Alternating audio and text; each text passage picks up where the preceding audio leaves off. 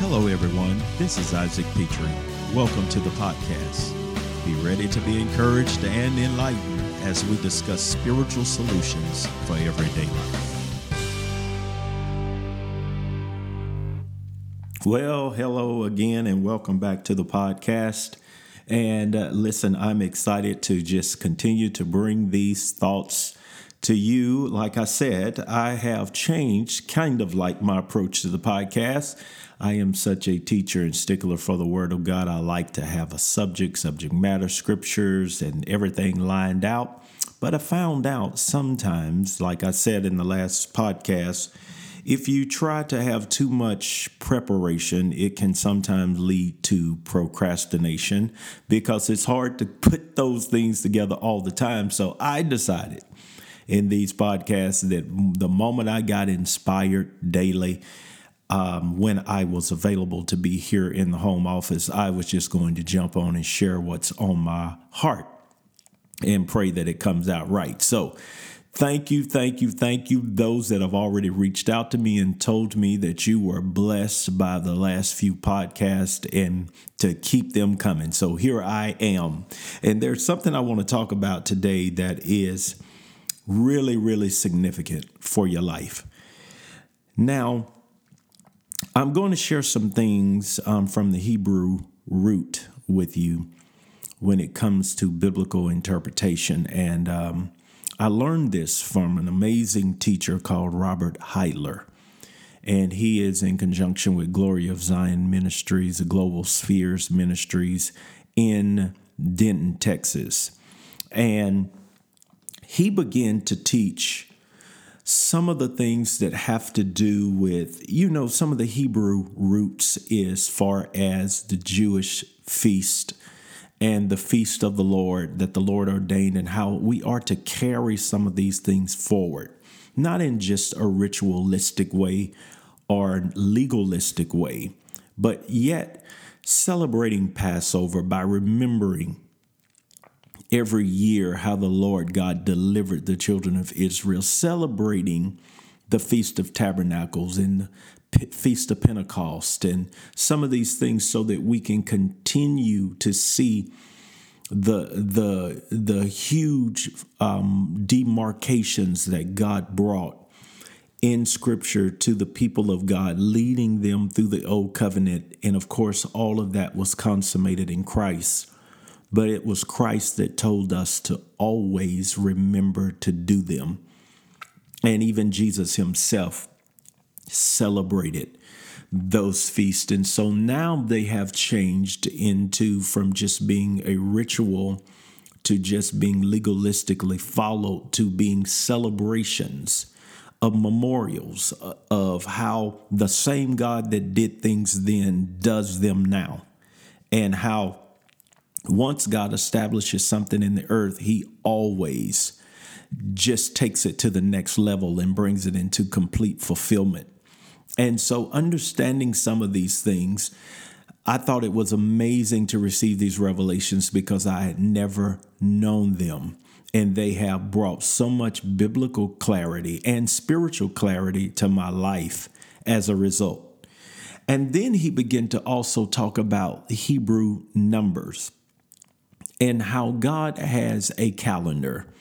And we have this Roman Gregorian calendar, which we use today, where we go January, February, March, April, May, and then we have, the days attached, 30 days a month, 31 days a month. And we use that in our civilization. But God instituted a calendar way before, Rome did. And that God had a calendar established as far back as Genesis chapter number 1, when he said that the stars, the sun, the moon would be basically put into the sky so that we could know times and seasons, so that we could know days, months, and years. And matter of fact, while I'm here, right here live on this podcast, you'll hear my pages turning because I want to actually give you that scripture because it is very important for what I'm about to say. And you'll find it's here in Hebrews I'm sorry, Genesis. I'm talking about the Hebrew roots. Genesis chapter number 1, verse number 14. It says, "Then God said, let there be lights in the firmament of the heavens to divide day from night, and let them be for signs, for seasons, for days, for years." And so God put a clock in the heavens, and they would know by the moon and by the new moon when a new month began. And so God orchestrated these things so that we could keep up when days passed, when months passed, when years passed. And they did it all by the clock that God put in the firmament. And so now, even though we now have our digital times and we now run by different calendars, if God orchestrated it that way, we need to keep it that way and have an eye out on what has happened on God's calendar. What is significant about that? And we know that God said to everything there's a purpose, and they set time for every purpose under heaven. I'm sorry, actually it says to everything there's a season. Ecclesiastes 3:1, and a set time for every purpose under heaven.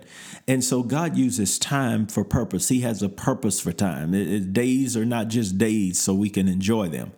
God has a purpose for the day, much like in Genesis chapter number 1, when he took the 6 days to rearrange the earth. He had a purpose for every day. And so for our lives, the Bible tells us our days are numbered, which means there is a purpose for the days we live. Now, why did I set all of that as a foundational backdrop? It is because when we begin to understand these days and times, we found out that we are, when 2020 hit, we moved into the time in God's calendar that is 5780. 5,780 years. 5780. That is significant because decades, years, sometimes even days and months carry purposes. And when you understand the Hebrew alphabet, you understand that the alphabet is very picturesque, which means that every letter has a number, every number has a picture associated with it. And so when you put the numbers and the pictures together, you get the purpose that God has ordained for that time period. And it is very significant to understand that because God is very intentional. And when we moved into 5780, we moved in 80, that 80, it's the Hebrew word for pay, which means a mouth. And so we understand that through the numbers, through the letters, putting those things together, we understand that the purpose then for the 2020s, when you go 2021, 22, 23, 24, 25, there will be great significance placed on the mouth, or words, or breath. And so the moment we stepped into 2020, then there absolutely was a significant emphasis on breath, the mouth, speech, words, in so many prophetic ways, whether you're dealing with just our fight to breathe, during the pandemic when it hit, the covering of our mouths, then the escalation of media and rhetoric, and how the whole warfare now in the earth realm is about whose mouth is running and whose mouth gets your ear. What are you listening to? And so there's so many ways, physically, spiritually, socially, that you can see how this battle over the mouth, the words, the breath, breathing, all of the things that are prophetic about this day and age we are dealing with. Now, why did I bring all of that up? It is because the thing I want you to focus on in your life concerning this particular podcast is you're going to have to understand the importance of who you are listening to. There are so many mouths open, so many things being spoken, such a warfare over words, such a warfare over knowledge, information. And when I say warfare, what am I saying? That the way Satan gets to you is the same way he got to Adam and Eve in the garden. He brings an opposing mouth that comes against the word of God. And that's the issue in this day and age.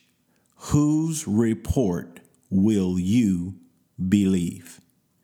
And this is the battle over your life. And I want to encourage you as I end this podcast to be very careful whose mouth gets your ear. Because much like what happened to Adam and Eve in the garden, that kind of deception is upon us. And the Bible says the thing that would be key in the last days is deception.